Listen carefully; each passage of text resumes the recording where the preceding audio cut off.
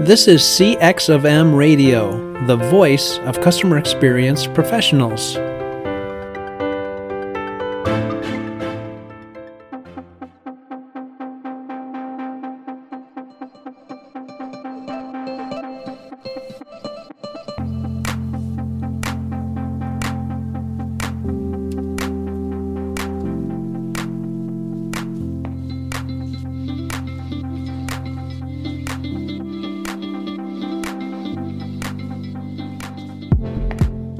Hello, and welcome to another World of UX podcast. This is your host, Darren Hood. Thanks, everybody, for taking the time to join us on today. And as always, a very special welcome to those of you that are joining us for the first time. And I'm going to sort of preface before we get into the topic today, and I've got a guest with me today, again, as we continue our topic, talking about the job landscape in UX, whether it's hiring or trying to find a job.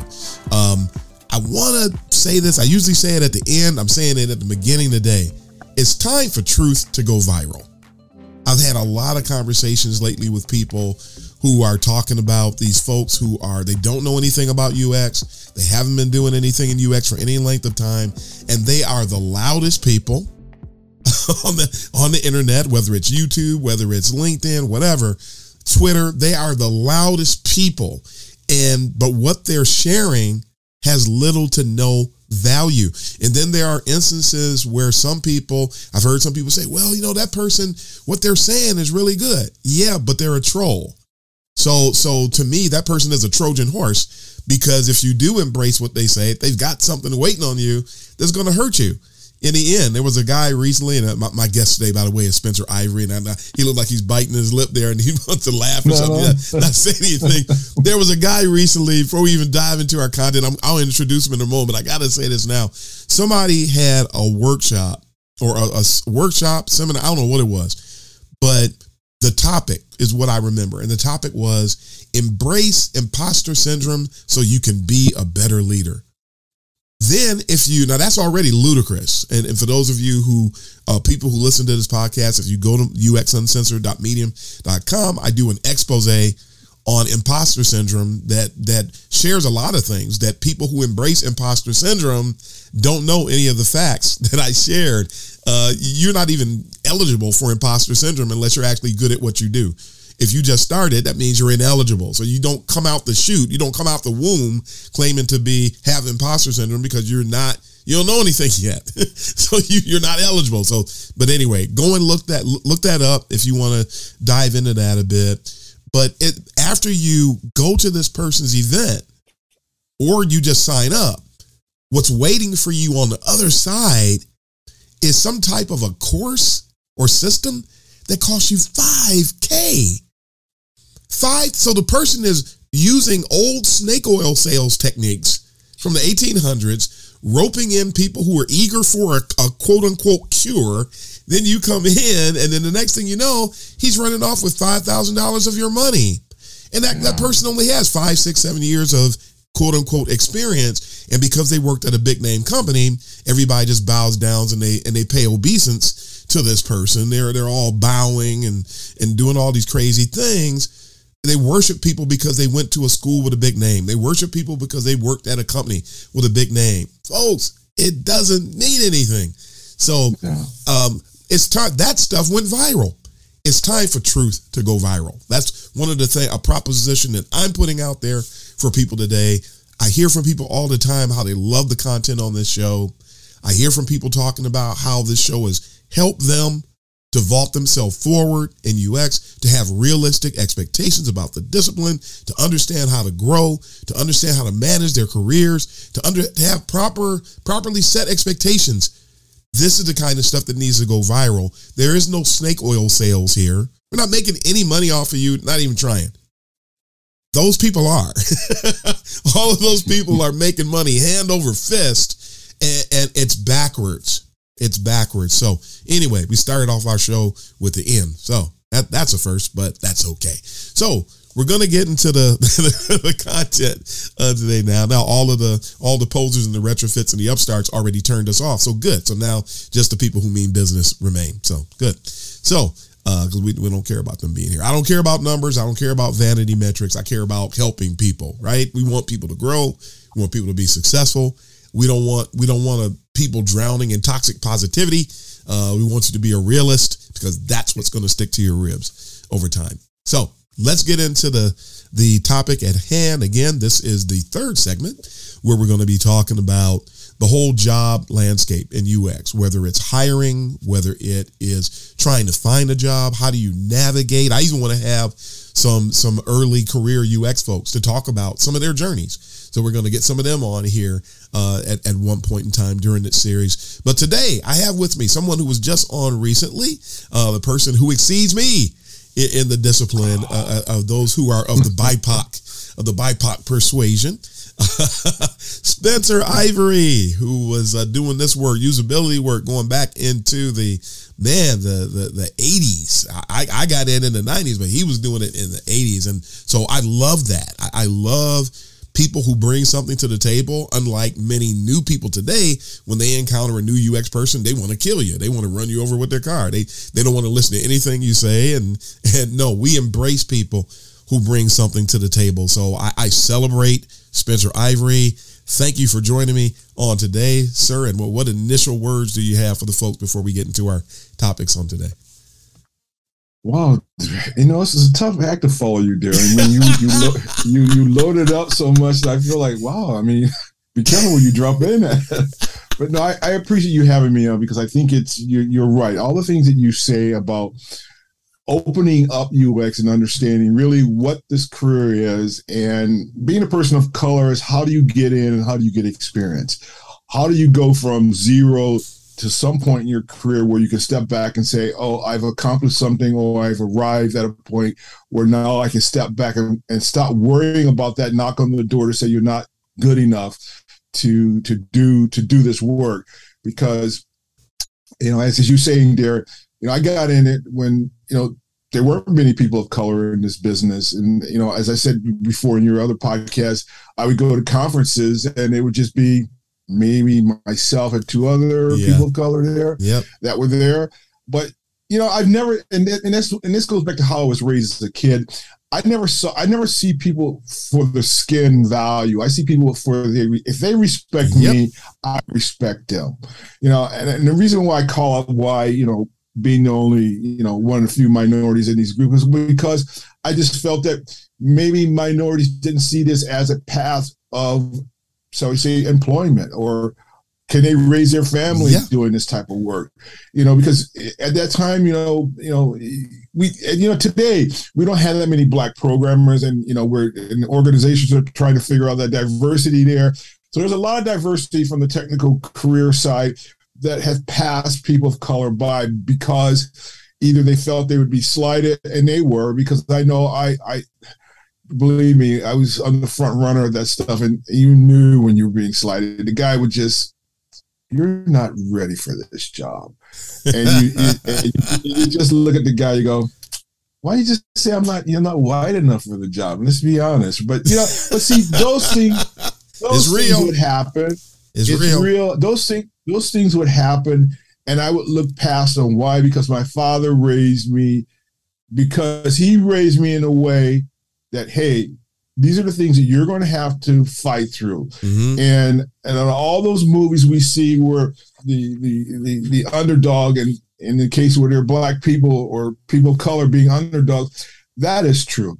And I hope if you don't know the plight of especially Black people in America, and then you hear these political ramifications that, I don't know what that book 1690, the woman's trying to tell the truth about what really happened, and they try and write that stuff out of history, and it's just it's saddening, but it's true. Yeah. But anyway, so I don't want to digress and get it, because we live in a world where it's just a mess and things are going on. But here, if I bring it back and tie it back to the conversation of getting into this business and looking through those slides and continue to put my head down and to keep pounding and going forward. Yep. It's a tough road, but you can do it. You can do it. You just have to have that fortitude, and you have to believe in yourself. And even when they say no, I never used to believe this, but when one door closed, definitely there's another door that opens up for you. You as the individual have to go find out. And it's something that I always preach to my daughter, who we had on the show earlier, but a while back, that I always encourage her to do the same thing. Don't take no as the final answer. And believe me, I've had no. I've been brought into jobs and only been there for a couple of weeks, and then I've been showing the door. So you just have to have a thick skin, and if you want it bad enough, you will get it. And so I'll leave it at that. I mean, absolutely. Darren, because you loaded it up. There's a lot here, so it is. We could easily go down that rabbit hole. I just told somebody there's a lot here. I'm going to mention this, and then we'll get to our topic. But you just made me think about it. I was having a conversation with somebody. We have a lot of conversations on LinkedIn from time to time. I'm glad that some people do decide to be civil and actually be social media or be social, I should say, on social media. What a novel idea.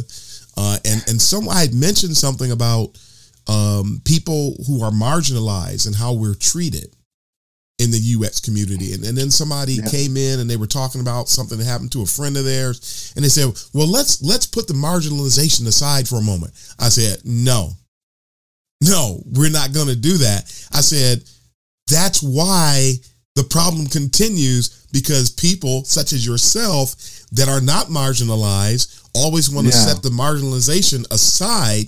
And when you set it aside, nobody ever deals with it. It doesn't impact you, so you don't care. I'm here to tell you and to run it down your throat if I have to. This is real. People like me have to deal with it all the time, such as what Spencer just said. You get shown the door just because you have what I like to call melaninitis. So you got more melanin, and so that's a problem. For a lot of people, they don't look at the fact that you're qualified. They don't look at the fact that you know your stuff. They don't look at the fact that you have a long track record of success. They don't care anything about that. If they saw you on paper, they'd love you. If they never saw your face, they would love you. People have heard me speak, did not see my face, and did not know I was of African American descent. Yes. And then when they see me, then the jaw drops and you start getting all the reactions. And because you have conscious racism, deliberate racism, you also have unconscious racism. Some people are racist and don't even know it. It's so ingrained. And so, I couldn't try to avoid the rabbit hole. I've already stuck my foot in there a little bit, but people you can't ignore things and expect it to go away. And so I just kept mentioning it, and I kept mentioning it. And the person never did really. Matter of fact, the person said something to the extent of, okay, well, at least we agree that something about this has to be done. So she was indirectly and passive aggressively saying that she didn't agree with what I was saying. How can you tell me that you don't agree with what's happening to me when it doesn't happen to you? So that's why that kind of stuff continues. And that's why it will continue to be a problem. And when I was a kid, I wanted to be like Martin Luther King Jr. And I was all over I have a dream. And when I got older, fast forward, when I got older, so this one, maybe this segment is for the people of color that are listening to this podcast. And we'll get to the other stuff in a moment. Don't worry about it. But I learned that the dream, some people are not going to like this, but you do well to ignore the dream, was the mindset that I eventually arrived at. If one person has a dream, but you don't get up and do the work, the dream means nothing. So how about we just set the dream aside? I'm going to make myself qualified. I am going to work to be the absolute best professional that I can be. I have to ignore my own color in order to pursue success. And I have to, don't go in thinking that I'm the black guy, because if you go in thinking you're a black guy, you end up with a chip on your shoulder. And then when you're waiting on something to happen. And then when something happens, you end up being reactionary. And that's not very emotionally, that's an EQ red flag, tapping into one of my old episodes. So I have to ignore the fact that, and I'm not even 100% black. I am part Sioux. I am part Cherokee. But I'm proud of that too. But so that's why I was glad to put BIPOC UXer since 1995. I'm proud of that. And just to stake my claim on it. But I also have to just say it because I know who I am and then immediately dismiss it because it doesn't mean anything. No, it doesn't mean anything. So be excellent. Be excellent and ride that. I want to ride the wave of excellence.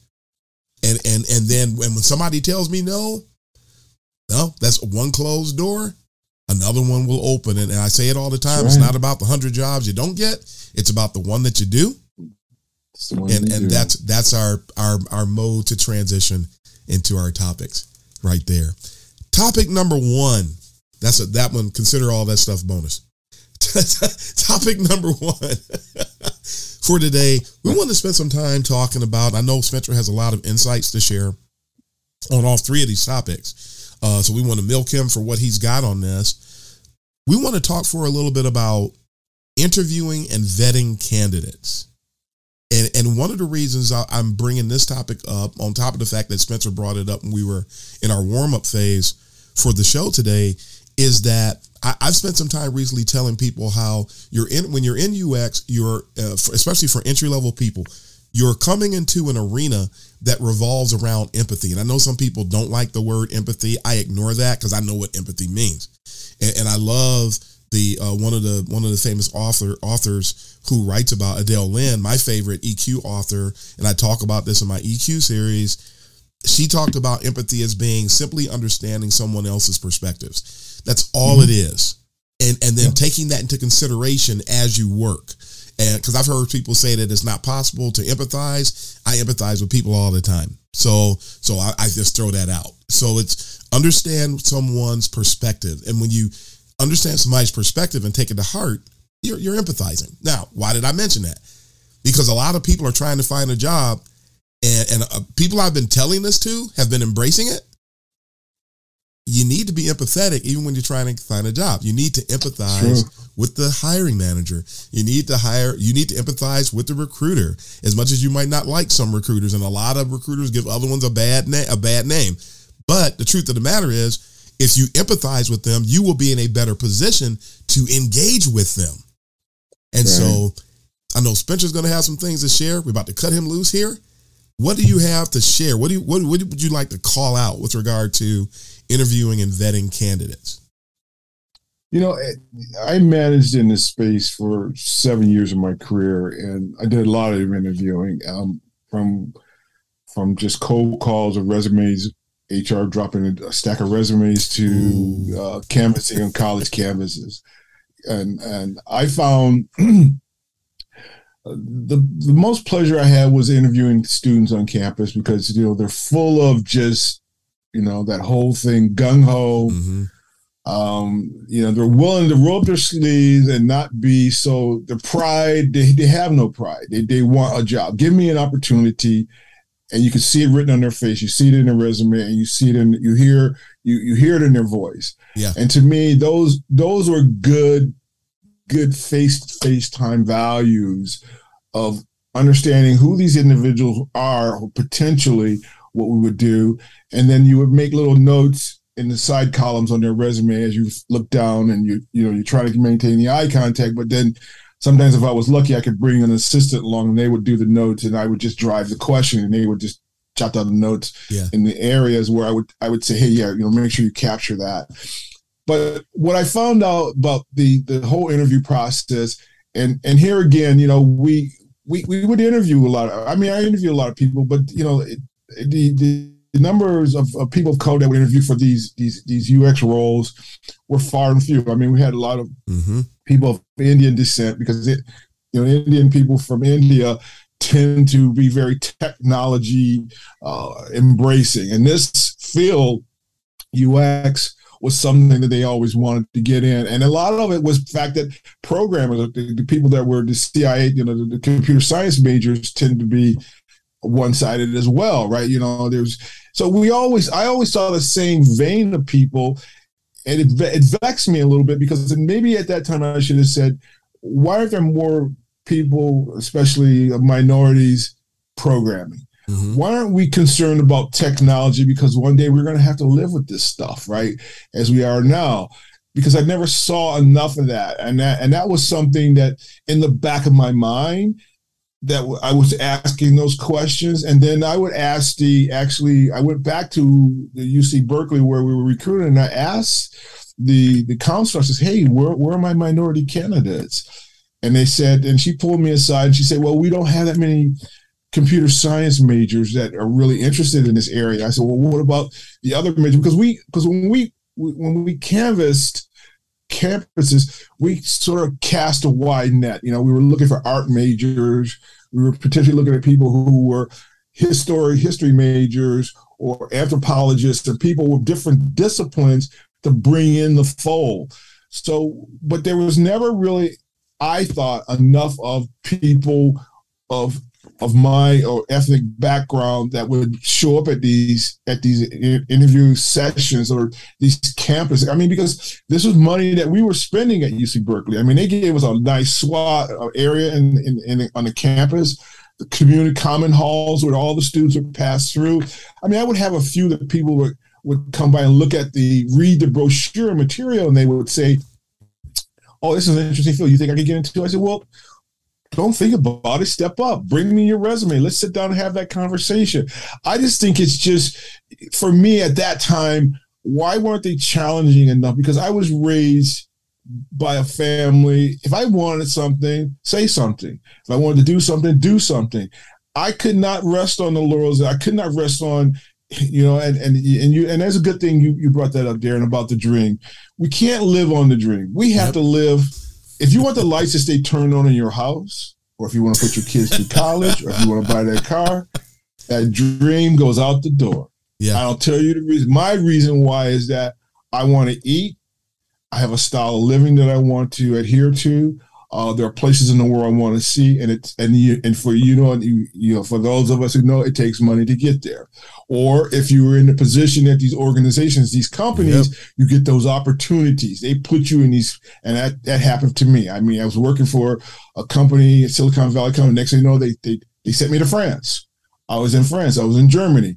I was in Switzerland. So I got opportunity because I applied myself. So these are the things I think in the interviewing process I'm looking for in candidates, is that drive, first of all, to drop in, sit down in front of me, or have the conversation. Even because, as I said, during the interview process at UC Berkeley, we opened up our canvassing to everyone. It wasn't so much that we were looking for the computer science majors, although they were like the predominant people. I went back to the counselors. I said, hey, listen, I want more people from diversity, from all these, because what we do in UX, it's the disciplines that require to empathize with our users, that is, understand someone trying to use a product who have no knowledge. You have to have some sort of ability to say, if I was in their shoes, what would I feel like? And if you think back in your life, there are times when you just didn't know things and you just raise your hand and go, hey, I'm going to ask a dumb question. I don't know what the F I'm doing here because I don't know about how to use this product. Or I stumble into a product where I'm banging around on the UI going like, wow, this is real interesting. I don't understand what they're trying to accomplish here. So, but to rein all this back in, the vetting is getting the candidates and then having the triage, because I know when I would single out resumes and go back to my boss, who initially she was my best friend. We were really good. We were a good duo because she wanted to build a UX empire out of ashes, because the guy, her predecessor, had torn down the group, and basically he did some unsavory things. And so the organization was looking at us a different way. And we had to rebuild everything from scratch. So we would have conversations. We would look at these resumes and go through them one by one. And we say, okay, what are the strengths and weaknesses of this person? And at that time it was more about, I think she was more jaded about the fact that she wanted people who had CIS skills, computer science skills, more so than the people I felt that could do this. Because as I said, I think I said on your last show, Darren, I had one friend of mine who was a music major, and she wound up being one of the most talented programmers that Apple had. And this is back then. She walked in and she never programmed a line of code in her life. The woman sat down and she blew the doors off these guys because it's a structure. I think if you understand music and notes and measures, you can figure out how to put programs and algorithms together and how structured languages work, because music is a structured language. If you think about it, and she became one of their top flight developers, and we're still friends today because Nancy has gone. She's been at Stanford. She's taught at Stanford, and she's gone and she was at WebVem. She's gone through all the startups, and she's done a lot. So it's not where you came from or what you've done disciplined. It's what you want. Yeah. You can do it. If you want it bad enough, you will get there. And I think that's where that vetting with candidates, and sometimes you have to get candidates to believe in themselves, especially when they're young. And they're still trying to figure it out. It's the old salty dogs. Well, okay, and we'll get to that. Someone they walk in, and you're like, okay, well then why are you here looking for a job if you're walking on water? Well, obviously there's something going on in this guy's past or career, but he's wound up at our front door, right? These things happen. So you gotta look and stir long enough, and it's just. Having the fortitude of asking questions and listening. I think I mentioned this in our last series. I think the biggest part of our work, especially in UX, you have to learn, you have to be a damn good listener. You have to be able to listen to people and to be able to ascertain what's really going on as to, how do you pitch a solution?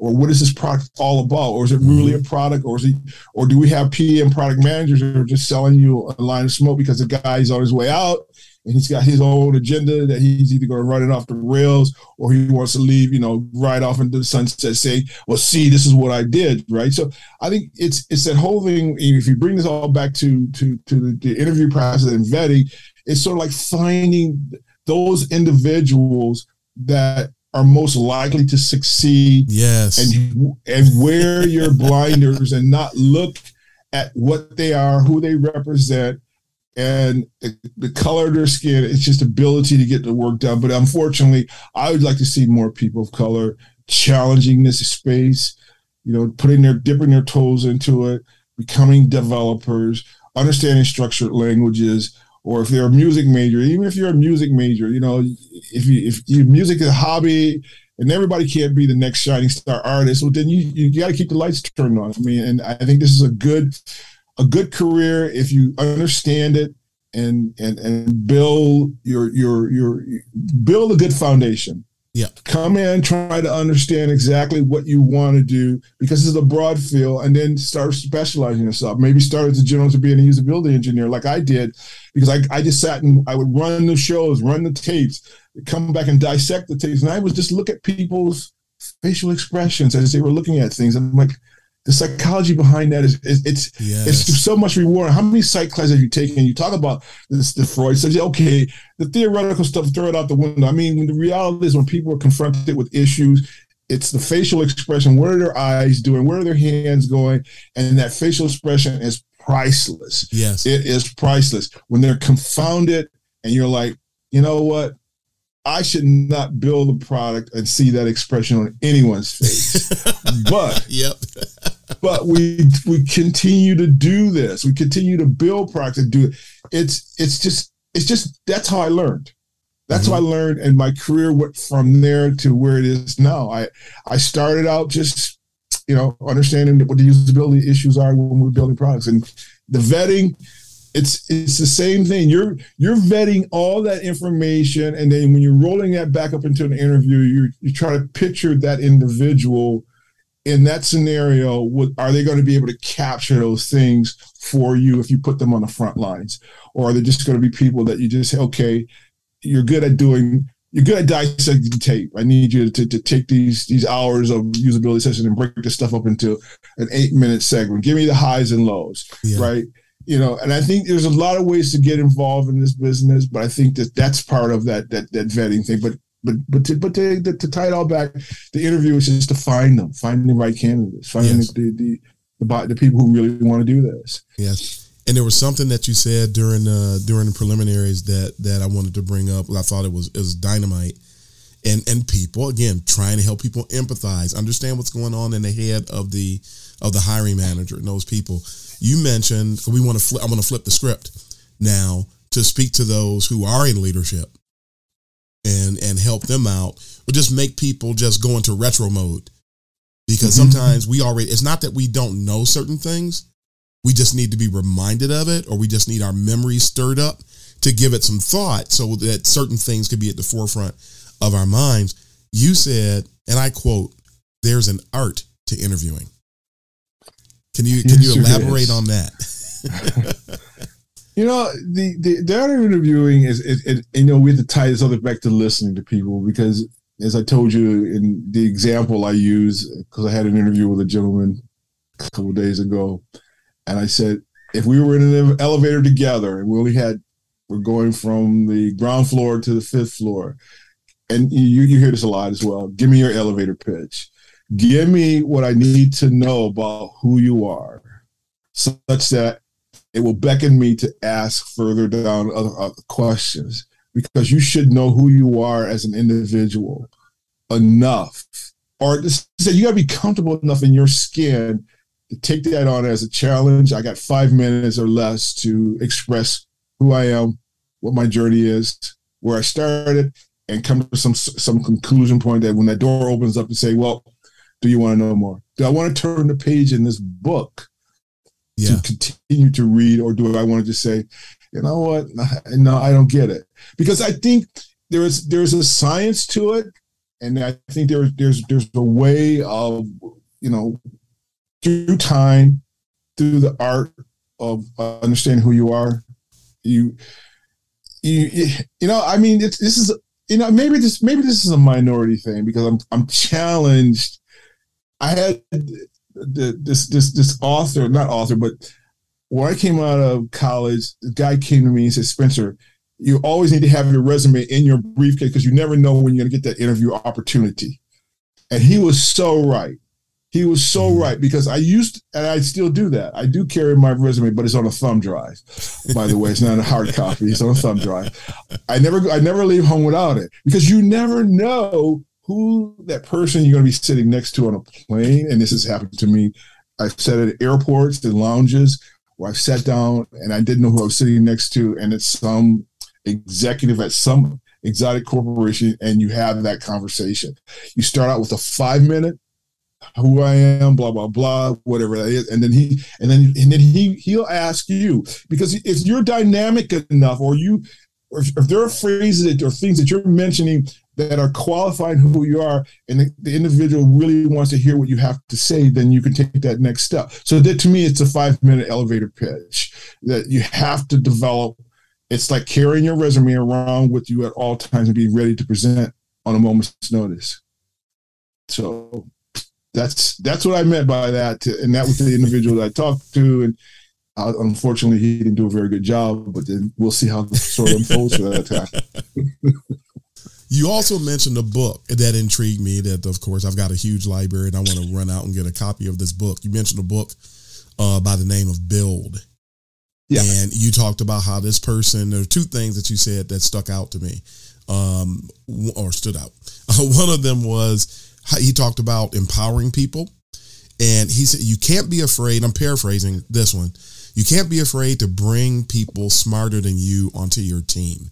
This is something that's been a huge issue for me as a person who has 2 master's degrees. I get rejected because people are scared to death of me. I've got 2 master's degrees, not one. There was a day when they said, well, no, Darren, we can't move forward with your candidacy because you don't have a degree.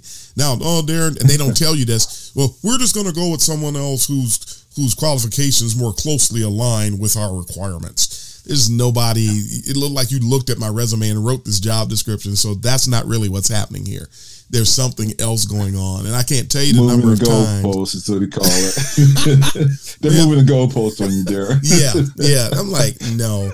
I had a person once where I didn't go forward in an interview process, and I'm like, okay, this doesn't make any sense.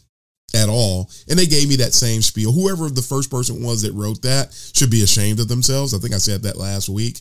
That whole someone else whose qualifications more closely aligned. And then I find out that the person who gets the job had a 10th of my experience. So if that person more closely aligned with your requirements or your qualifications, then you didn't write the job description well, or you had some type of a hidden agenda, but there's something wrong. I talked to a person recently in the UX Chit Chat Hour meeting who said that people were coming to her on LinkedIn. She was not even applying. People were coming directly to her to offer her UX director positions. Person of color, but that wasn't it. They were coming to her. She didn't have any experience in UX. She got some education in UX, but she doesn't have the 15, 20, 25 years. But they wanted her to be, she didn't have the 2 years, if I remember correctly, but they wanted her to be the director. I'm like, what is going on here? And we actually shared our insights. Some of us that were senior in that discussion, we shared our insights. A lot of people, very few people hire a real UX people to run their UX teams. That's a known fact.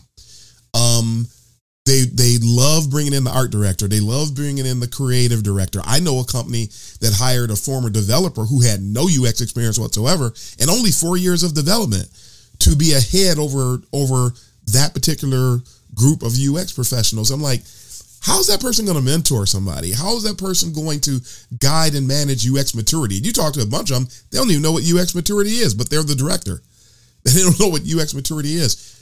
And so when you talked about this book, and this guy, he nailed it. You got to bring in people. You cannot be afraid to bring in people smarter than you. That job I mentioned, I sort of jumped to another story. When I looked, when they told me, and I told them that, I told them what I thought. This person said that I didn't have any e-commerce experience.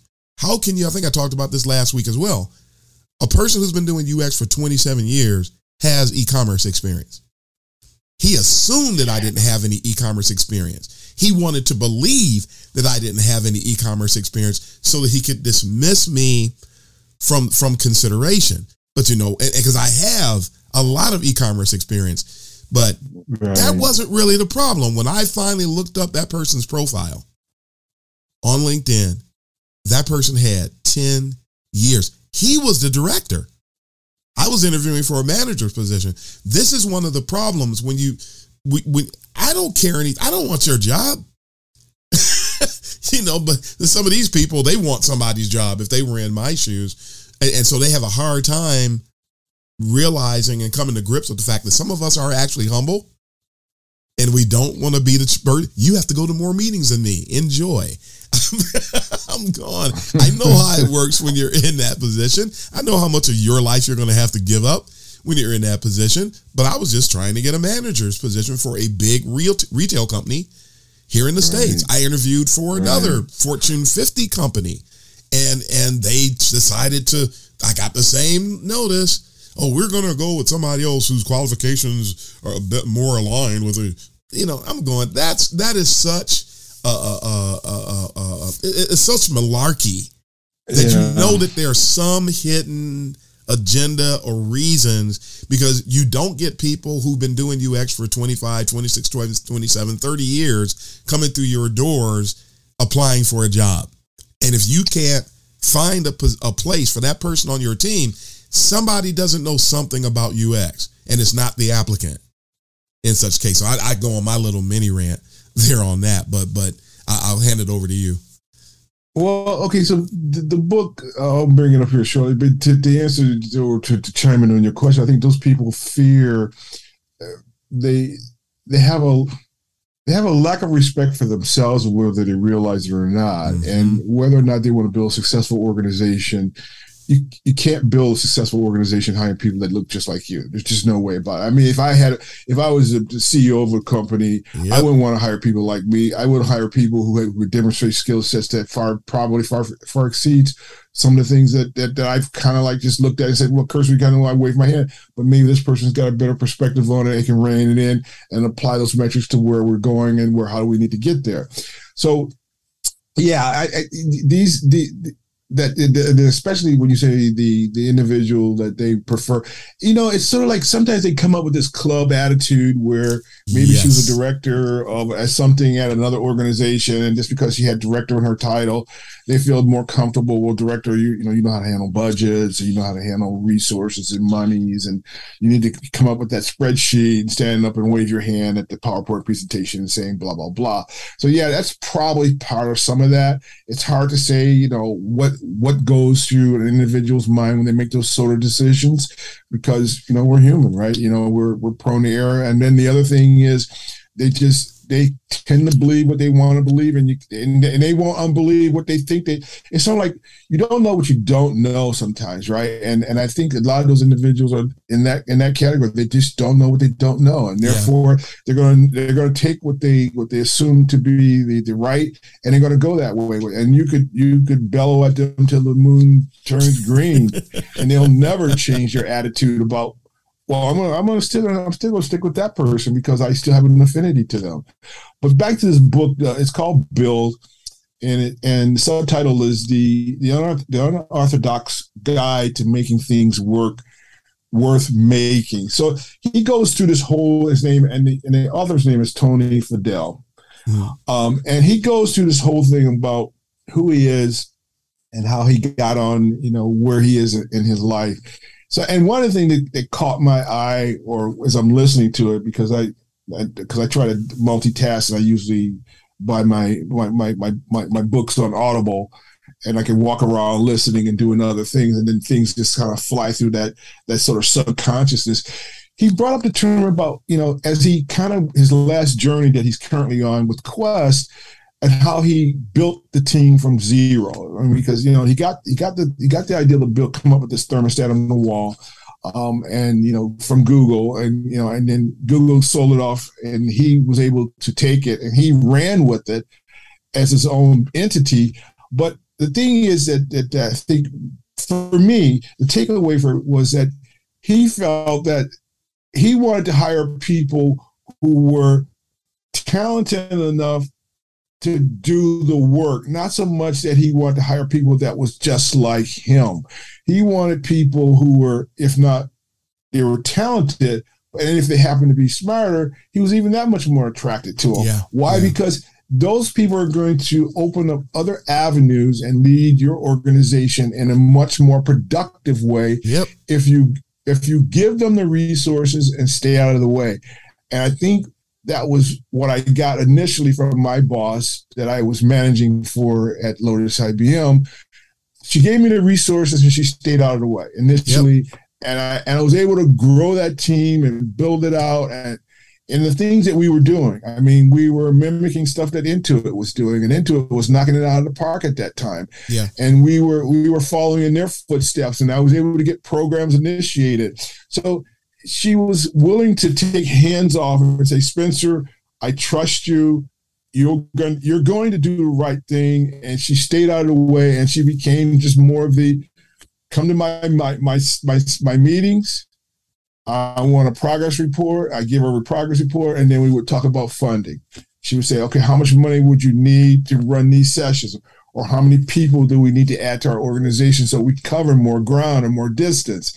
Or what is that topic that you talked about in the last meeting, utilizing some of the techniques that Intuit uses? So she empowered me because she didn't feel any fear that I would sidestep or step over the boundaries. Now, over time, that wore out, and then when I followed her to the startup, things got, I don't know how we got sideways with each other, but maybe things wear out over a period of time. Who knows?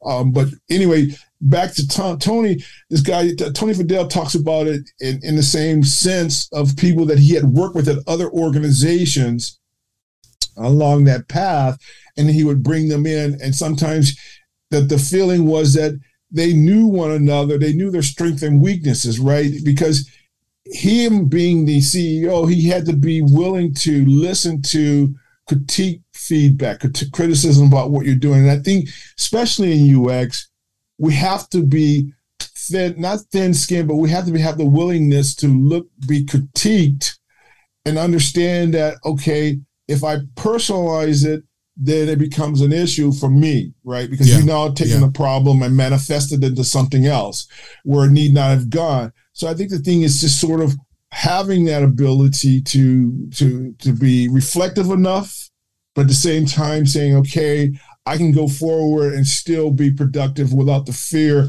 of this person that I'm hiring who could wind up being my boss, right? Who eventually he'd blow past me. But the hope is that because what you're building is a community, that community of people who are like-minded, who see this the same plight of the empathy that what we're trying to build, the problems that come up, and we see it all the time with products, the same products or the same issues, or you buy that egg maker in the kitchen from Cuisinart, which was a big name, and you look at the instructions and you're like, damn, who wrote up the instructions for this device and why is it written up this way, right?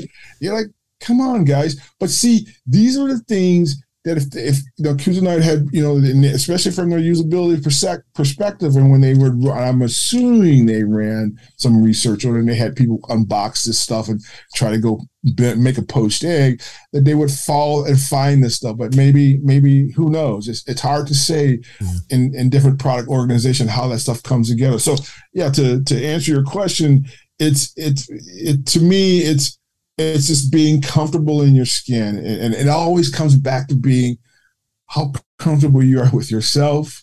Mm-hmm. If you have the fortitude and the wherewithal to weather it, there's a lot of things that we don't know what we're capable of doing, but we still have to be comfortable where we are in the food chain, in the process. And then you need to have a good rapport with your manager, right? That was something I told you on the sidebar that, currently I have that rapport with my manager, and hopefully it'll stay that way because it's a trust, right? It's that trust. It's sort of like the dog, when a dog will trust you, he will roll over and show you his belly, right? Because that's a very vulnerable part of his being that he's not going to allow not just everybody to touch it, especially with cats. When you have a cat, the cat will not let you roll her on her back and rub her stomach. If she isn't trusting you, she gonna, them claws are coming out round. You're gonna get swiped. No, that ain't cool. I didn't say you could do that. She's telling you, I didn't say you could do that. So I think we as individuals, we have to be willing to be vulnerable, but at the same time, there has to be some trust between you and your manager and your organization that they're going to do the right thing by you. Yeah. And I'll even put one of the icing on the cake on that. Everything you just said remind me of the whole EQ thing again. How critical it is. The best leaders have high emotional intelligence. The leaders that don't, the leaders that are not self-aware, the leaders that have the whole EQ red flags episode that I did. If a leader has those traits, you need to run for the hills or try to find out if they have those traits during the interview process. If you're a candidate, so that you don't want to go to that organization. If they are not secure in themselves, you are in trouble. Yeah. And some people want a job so badly that they'll ignore the red flags, only to you find them 5 months later pulling their hair out somewhere on social media. Yeah. So please, folks, take heed to that. We already touched on the second topic in the midst of all that, but how people present themselves, and people do need, folks, you do need to be succinct. I'm just going to summarize that and revisit for a moment. You need to be able to be succinct. If you cannot present yourself in a succinct manner, you're going to flat out blow it. I was told, some people do not know how to interview. I mean, from a leadership perspective, that we have to go through training to know how to interview people the right way. There are legal ramifications associated with interviewing. So you got to make sure that you crossed all your T's and dotted all your I's from a legal perspective, let alone the skills that you need to vet people out, what to look for, what kind of questions to to ask. Those of you who are candidates out there, if you've never heard me make this recommendation before, there's a phenomenal book called 60 Seconds and You're Hired. I highly recommend everybody out there who is a regular job seeker or you're new, please go and get that book, because it will help you to understand how to present yourself during the interview process. It is worth its weight in gold. It doesn't cost much. It's a very, it's not a very thick book at all, and it's an easy read. So I highly recommend that. But you need to be, if you're a candidate, you need to be emotionally intelligent. Leaders need to be emotionally intelligent. And you need to be, when you're more emotional intelligent as a candidate, you're in a better position to spot what you need to spot, the red flags during the interview process, because a company will tell you if they're nuts, not to say it that way, during the interview process. and if they treat you badly during the interview process, you know what's waiting up ahead, because companies like that feel that they own you. Yeah. And they will. Well, I think, oh my God, go ahead. Well, I think one of the things that I learned, before I even started managing, and I'm glad, because, normally when you work at these big companies, like some microsystems, we had 2 tracks of career development. You could go technical or you could go management.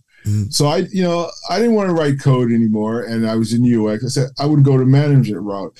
But what the beauty of that, it took a year, and it was like going to Sun University. They sent us, we not only we had our normal day-to-day tasks to do, but we were giving coursework, and we had a lot of offsites. I mean, literally, we were always off away studying these different use cases, management cases. And you're right, that whole thing about interviewing, and that was a biggie. There was a lot of red flags, questions you couldn't ask, how you presented yourself, the whole 9 yards. And we would do role playing, from role playing to we had to do an examination at the end. But it was a year's worth of coursework and prep to be a management in the system. And it was a year. Darren, it took us a year to complete that. And a lot of us, we started out together. Some people just got, they were either said, this is not really what, but I stuck around. I did the whole thing. And part of it was we were given opportunity when managers would go on vacation. We would sit in and we would have to be a manager so we were given problems and had to respond to those problems as if we were the managers, and we had to live with those repercussions. So I think when an organization present these type of opportunities, especially for people of color, get these opportunities, take them, because they're worth their weight in gold. It's the payback will always, and that's something I learned a long time ago, prior to my even getting into a management role, because I was so prepared for this. I was so prepared to step into resourcing and how to deal with people on a day-to-day basis, because a lot of managers get these roles and they just don't know what they're doing, and they can kill a product or they can kill the team, and they just literally, and before they know, they've driven so many people have quit and left the organization.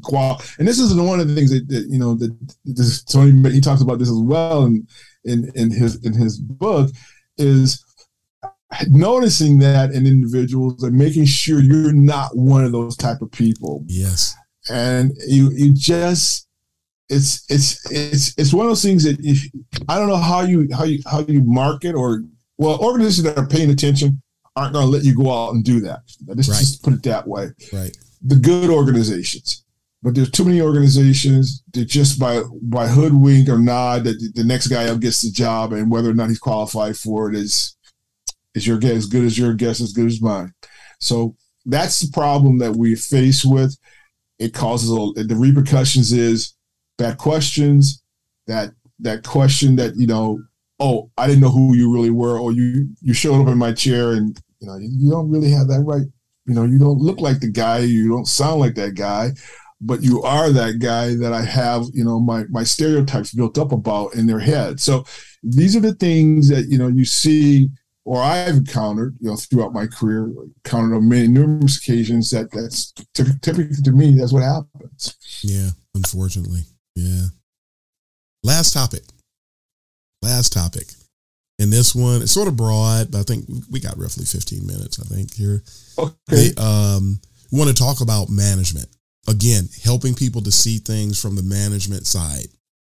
So to equipping people to be able to empathize. So we want to talk about management highlights, tips for managers, light bulb moments that we've had as managers, challenges that have come up. We've already talked about a few, so we'll go into it a little bit more here. Good segue. And pitfalls. What comments or what things would you like to highlight today or address with regard to management in the UX world?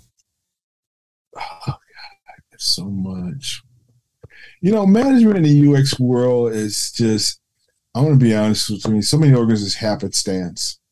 They just, because of the fact of what I called pre-qualified in the earlier question.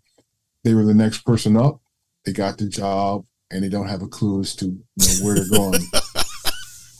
They've gotten, and this is serious, because I mean, because this is a big bang institution in San Francisco. Like just roll off of a contract. It's just, it's bad. It's just, and then when you have a bad manager and they don't know what's going on, and then they call you aside, and then they give you what I call the blank stare. Although we were working remote, I could see her eyes, the blank stare, and it's just, it really isn't. She really doesn't grasp but she's got to do something because someone told her she had to do something.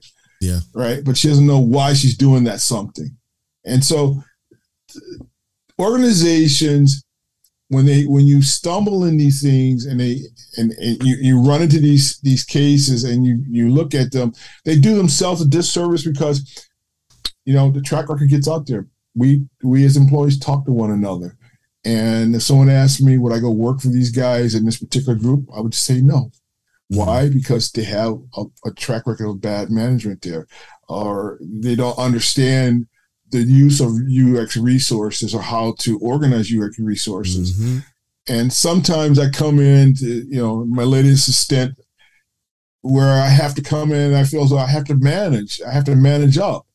And sometimes in management situations, you got to manage up. Not only manage down, you got to manage up. You have to manage your manager. And sometimes you got to manage him to manage his manager as to really what's really going on, right? Yep. And how do we get there? How do we get here? And how do we make this better? And do you really care about what's going on? Because I'm going to regurgitate some of the things I'm hearing because I'm down here with with the other individual contributors, and I'm going to relay that back to you. And it's not that I'm going to say this person said. I'm just going to say this is what I hear. This is what I'm acknowledging, and these are the things that you need to be aware of. So I think the organizations in the whole management of UX really need to better understand the people's resources, and then they have to have an active voice to provide input at the C-suite level to say, no, this is not the way to go, and these are the reasons why. And that's where you have to be in tune with the product you're trying to build. People, if you don't have people on staff to do what you think you need to do, you need to say, and by the way, I need to hire X, Y, and Z, or I need these additional resources to make sure that we get there.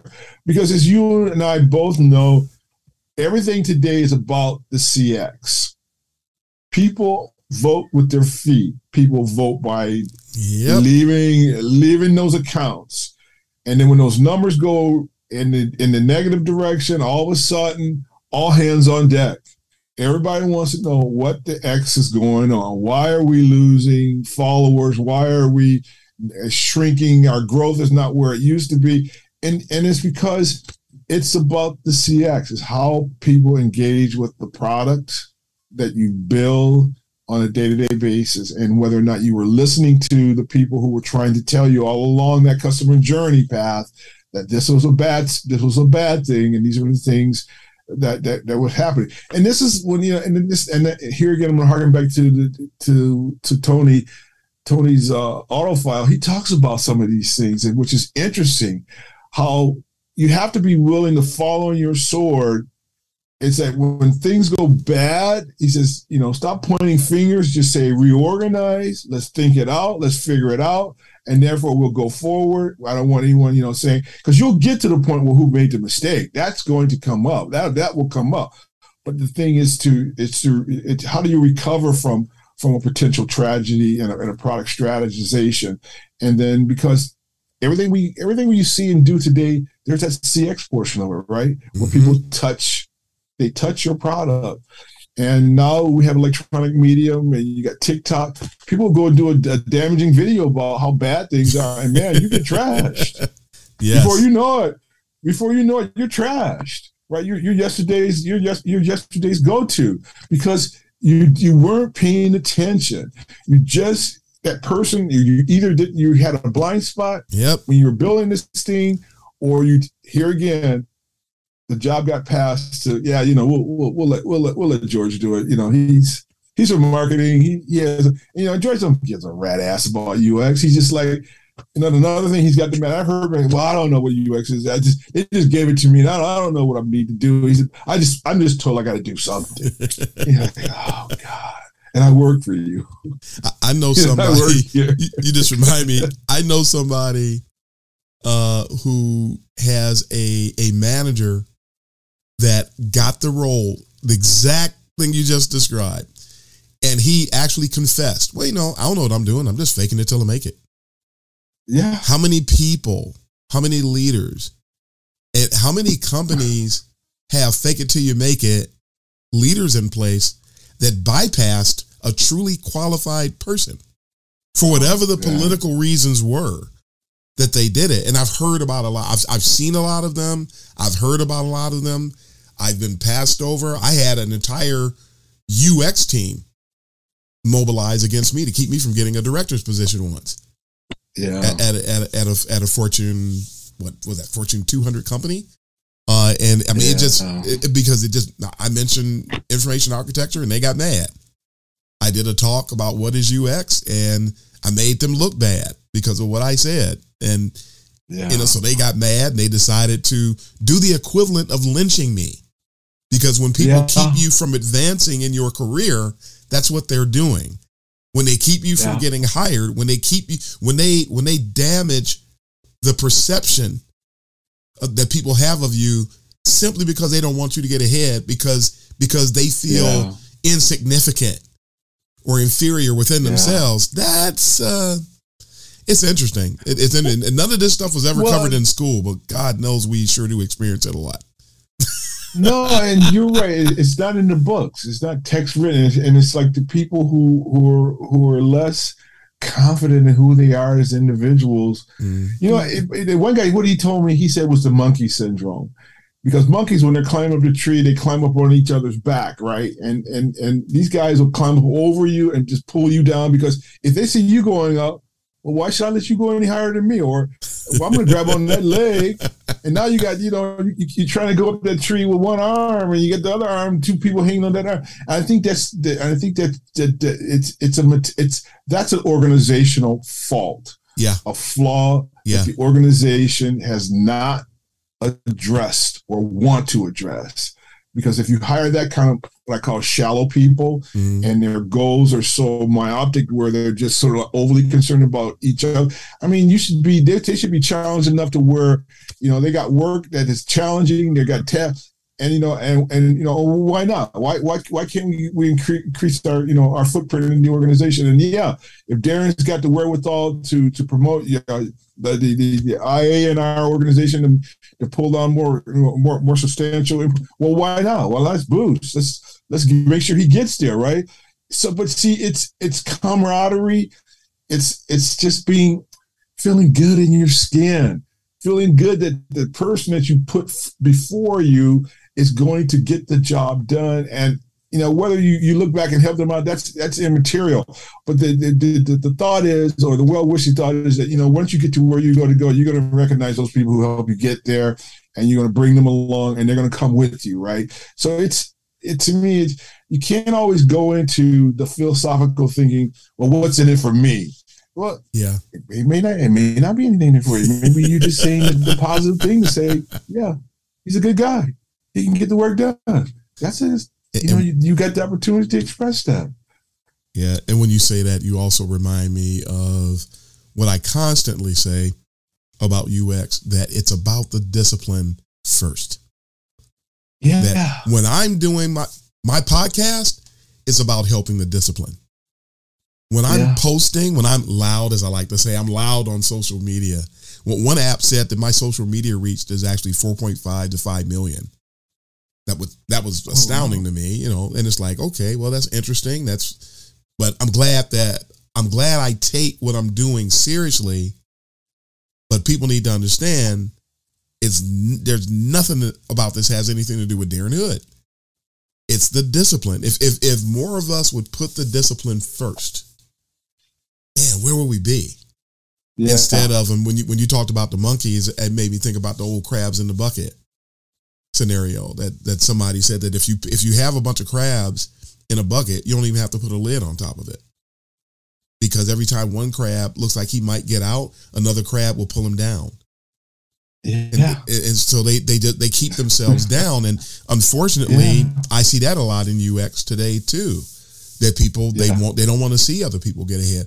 We're trying to vault as many people ahead as are interested and willing to go ahead. We want to give you the wherewithal to be able to do that. And to go past me, I don't care. It's going to take you a while. You didn't just come in UX last week and you're going to vault past me next week. You forget that because it's a lifelong learning commitment. I'm 27 years, still learning. You're in it longer than that, still learning. We're always learning. And I'm not day, and I'm not racing with anybody. I'm not trying to be more than anybody. So I'm like, Darren Hood, you're trying to be an influencer. Actually, number one, no, I'm not. Number two, when you've been doing it as long as once you reach a certain threshold of experience in UX, you're not trying to do anything anymore. You just do. And so we just do the work. Yeah. It flows naturally. It's all second nature. Now, I can be sitting at a table in Starbucks and somebody have a conversation and bring me into the conversation, and I will naturally go through the same mental process to be able to provide them with the input that they're looking for. You just do it. And then you leave and you never see the people again. And you've impacted them. They've gone off and made $1 million and you see them on TV and you're happy. You just do it. The only people that are trying to stand out or trying to do something are the people who have to do it. They have to put forth a mega conscious and deliberate effort because it is not natural to them yet. And people don't understand that.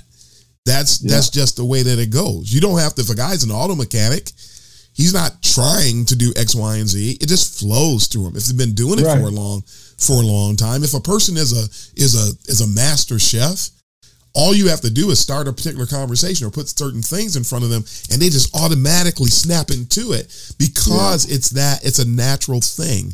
And it's funny that these people who throw these terrible statements out here and casting aspersions, the only people that believe them are the people that know less than them.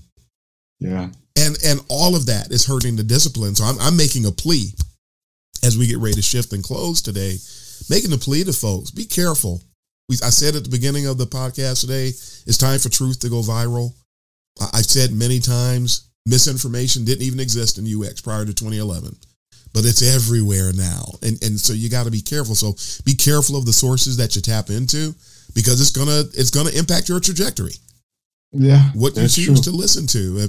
There was a guy on LinkedIn, I try to stay away from LinkedIn on the weekends. Somebody shared a post. There was a guy that said 99.9% of the jobs that are available come either through a recommendation or a referral. And I'm going, wow.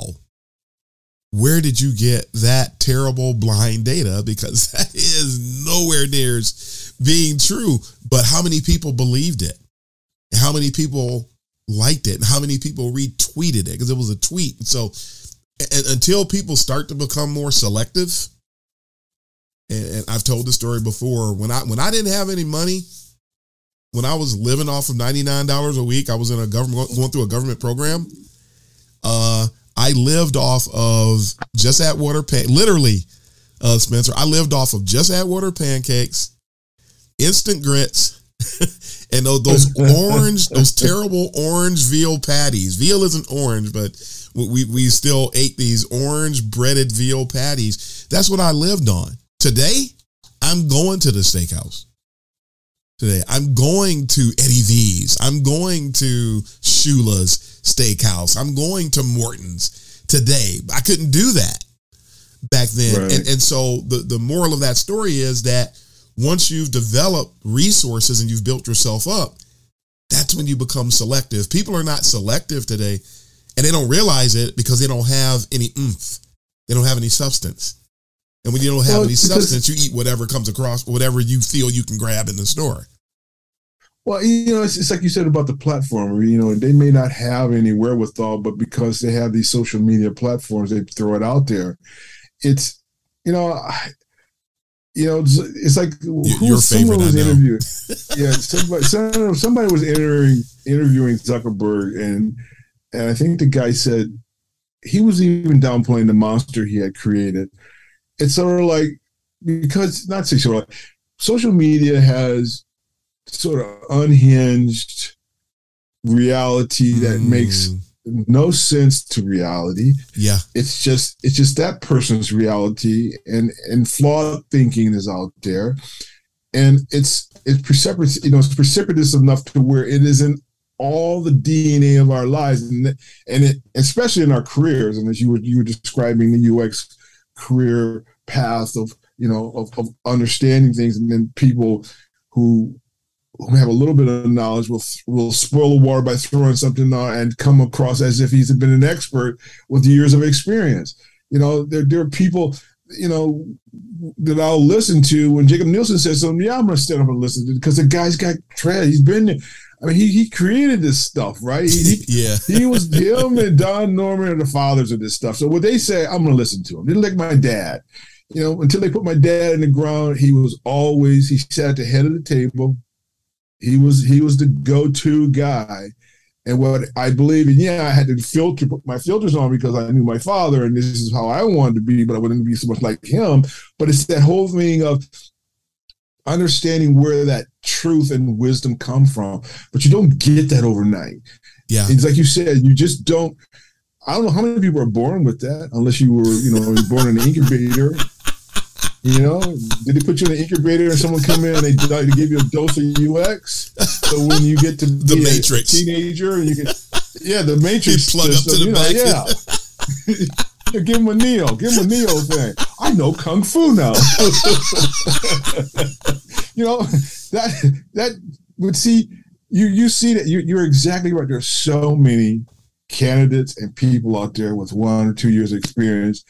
And when you talk to them, oh my God. So I don't embrace them. I won't say I avoid them, but then when they come up and when they're out of line and they're in the interview process, because a lot of times it's, this is what we were talking about, the interview process.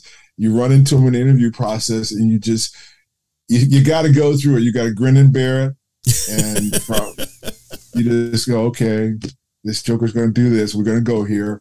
And then you go there. And then he will come back with some silly disqualification because I get to see the notes. The recruiter will give me the notes, and I'm like, oh. And then you go look at this guy, and then you say, okay, let me go check this guy out. You go on LinkedIn, you look at it, and say, he's got 2 years of experience, and man, and I'm like, how could he?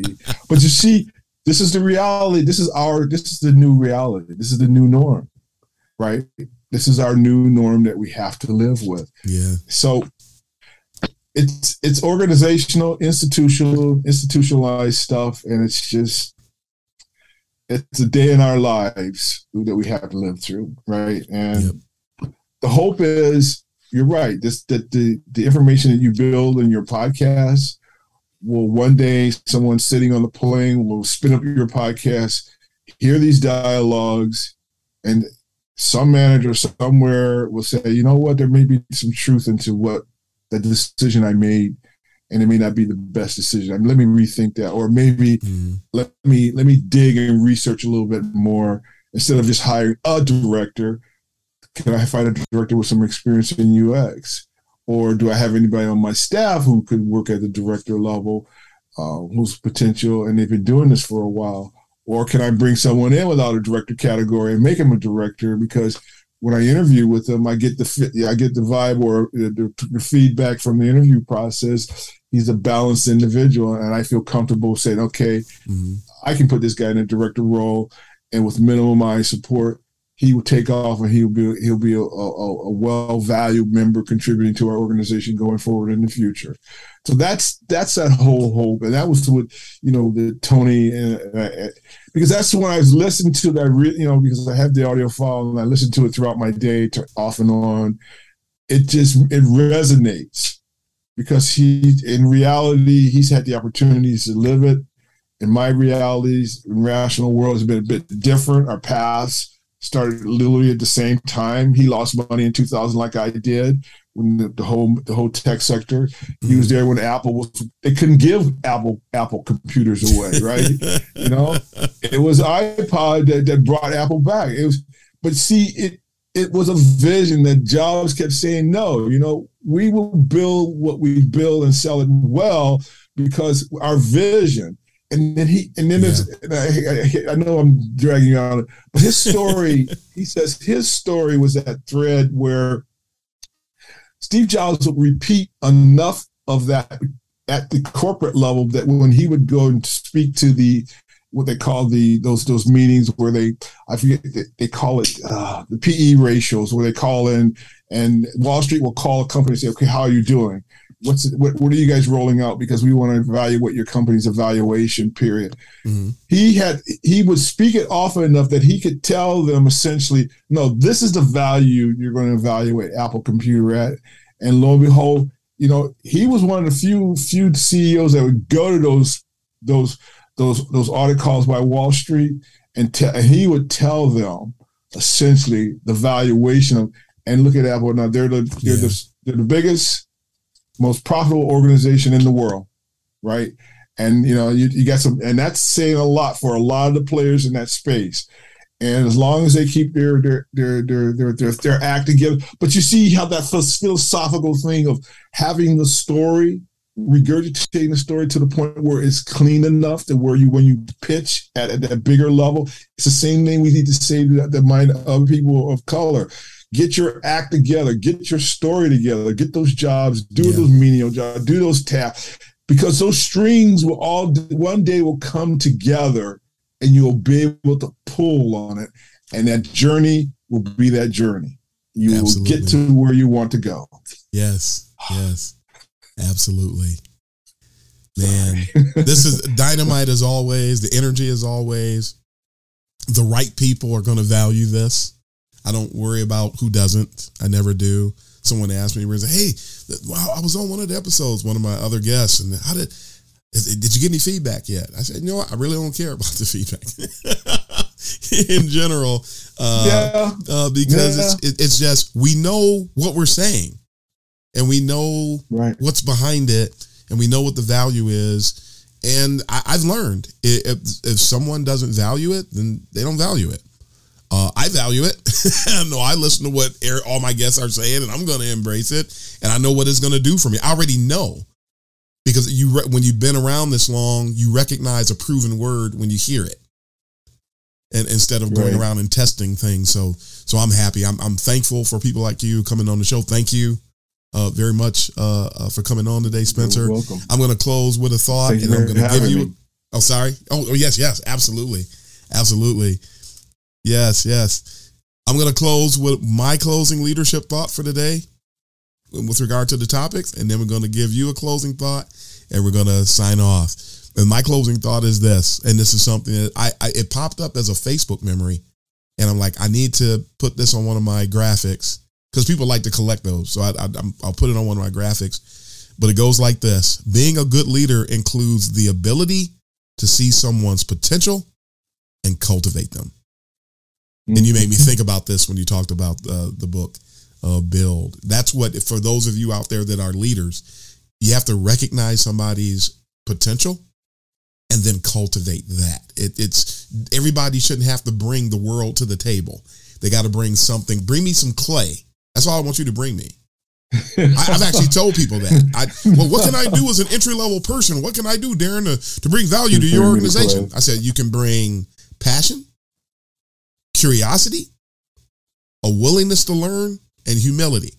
And then I would always say, and you'll notice that I said nothing about Figma or wireframes or anything like that. No. If you bring me that as an entry-level person, Everything else will take care of itself. And I would like you to be as emotionally intelligent as possible, but that's something that can be developed as well. But if you bring me those 4 things, we can do something. And I mentor people all over the world, and the people I mentor, I make sure they have those 4 things. And that's the first time anybody's heard me say that. If they don't have those 4 things, I can't help them.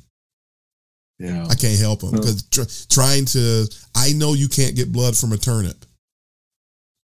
As the older people would say down south all the time, you can't get blood from a turnip. And I recognize if somebody's a turnip, I don't try to get blood from them. I'm going to spare myself that headache. So bring me those things. I want to recognize, I know you have that. You'll have the ability, you'll have the potential, and then I will start to give you what you need. And then because you have those qualities, you'll embrace the things that we're giving you and you'll grow and you'll ascend. And I've seen some people I've talked to have become directors. Some people I've talked to have turned around and gone to MIT to get more UX education. So the people who listen to me, long track record of success. And that makes me feel good because I see them having success. So that's my closing 2 cents. How about you, sir, today? Well, Darren, like I said, it's always tough following you because you just so elegantly always put things together in your phrases. And I'm like, the close for me is just on top of what you stated, which is so true. It's just curiosity. Just be curious enough about what you're doing and bring that passion. Those would be the only 2 things I would add to what you stated, because I think without that, you have nothing. You're either curious about the world you live in and you care enough about where you live, because it's what I think the saying was that some people say, well, if I make the bed, when I get out of the bed, why am I doing it on a repetition? Because it's a trained behavior. You learn these things as you grow up. Your mom would chastise you when you got up in the morning. You were the slob, or your room was a mess. Make that bed, because what she was bequeathing to you was trained attitudes lead to bigger and better things in life. And it's like if you ever watch a child walk. It's funny how they put the one step in front of the other, and then pretty soon they're motoring around, right? And then they're getting into stuff. Now you got another set of problems. They're getting into stuff. They're following you, and they're going out the door when the door closes, or you think your door's closed, and you're going to close them outside there because they're behind you. You done locked them outside. But no, I think that's the reality of all of this. It's just a curiosity and just having the wherewithal just to want to do it. I agree. Bring me the clay. But the clay has to have some intellectual level at some minimum level. The rest, the rest you can move on. But so I appreciate you having me on, man. Darren, it's always been a rip to just kind of just chop things up with you about different ways. And sometimes I get a little long in areas because it's just so many thoughts. That's okay. It's so gold. Many thoughts that ramble in my head that you just want to get out there because you're just putting it together in the conversation, and hopefully that communication comes across. Absolutely. Yeah, you be as long as you want to be, man. It's it's good stuff. It's good stuff. I've got a long attention span, and I encourage other people to do the same. So yeah, good stuff. Good stuff. And tell Ayana we said hello. I thought she was going to end up tagging along, but let's see if she pops in. I don't drag her with me all the time. I'll reach out. Oh, Dad, I want to be in that one too. I said, okay, you got to go ask Darren if you can be in that one. That would have been fine. But we're going to sign off here. Always love the discussion. Again, love the energy, and we're thankful for those of you who have taken the time to tune in and listen to the podcast. Hey, share the podcast with your friends, folks. It's time for truth to go viral. I'm going to continue saying that. I should get a t-shirt that says that made. I know how to do that too, but we'll get that going. But that is it for today. That's all the time we have. So until next time, this is Darren Hood, the host of The World of UX. As always, wishing you the absolute best. Happy UXing, everybody. Thanks for joining us for this session of CX of M Radio. Be sure to rate, review, and subscribe to the show, and visit cxofm.org for more resources.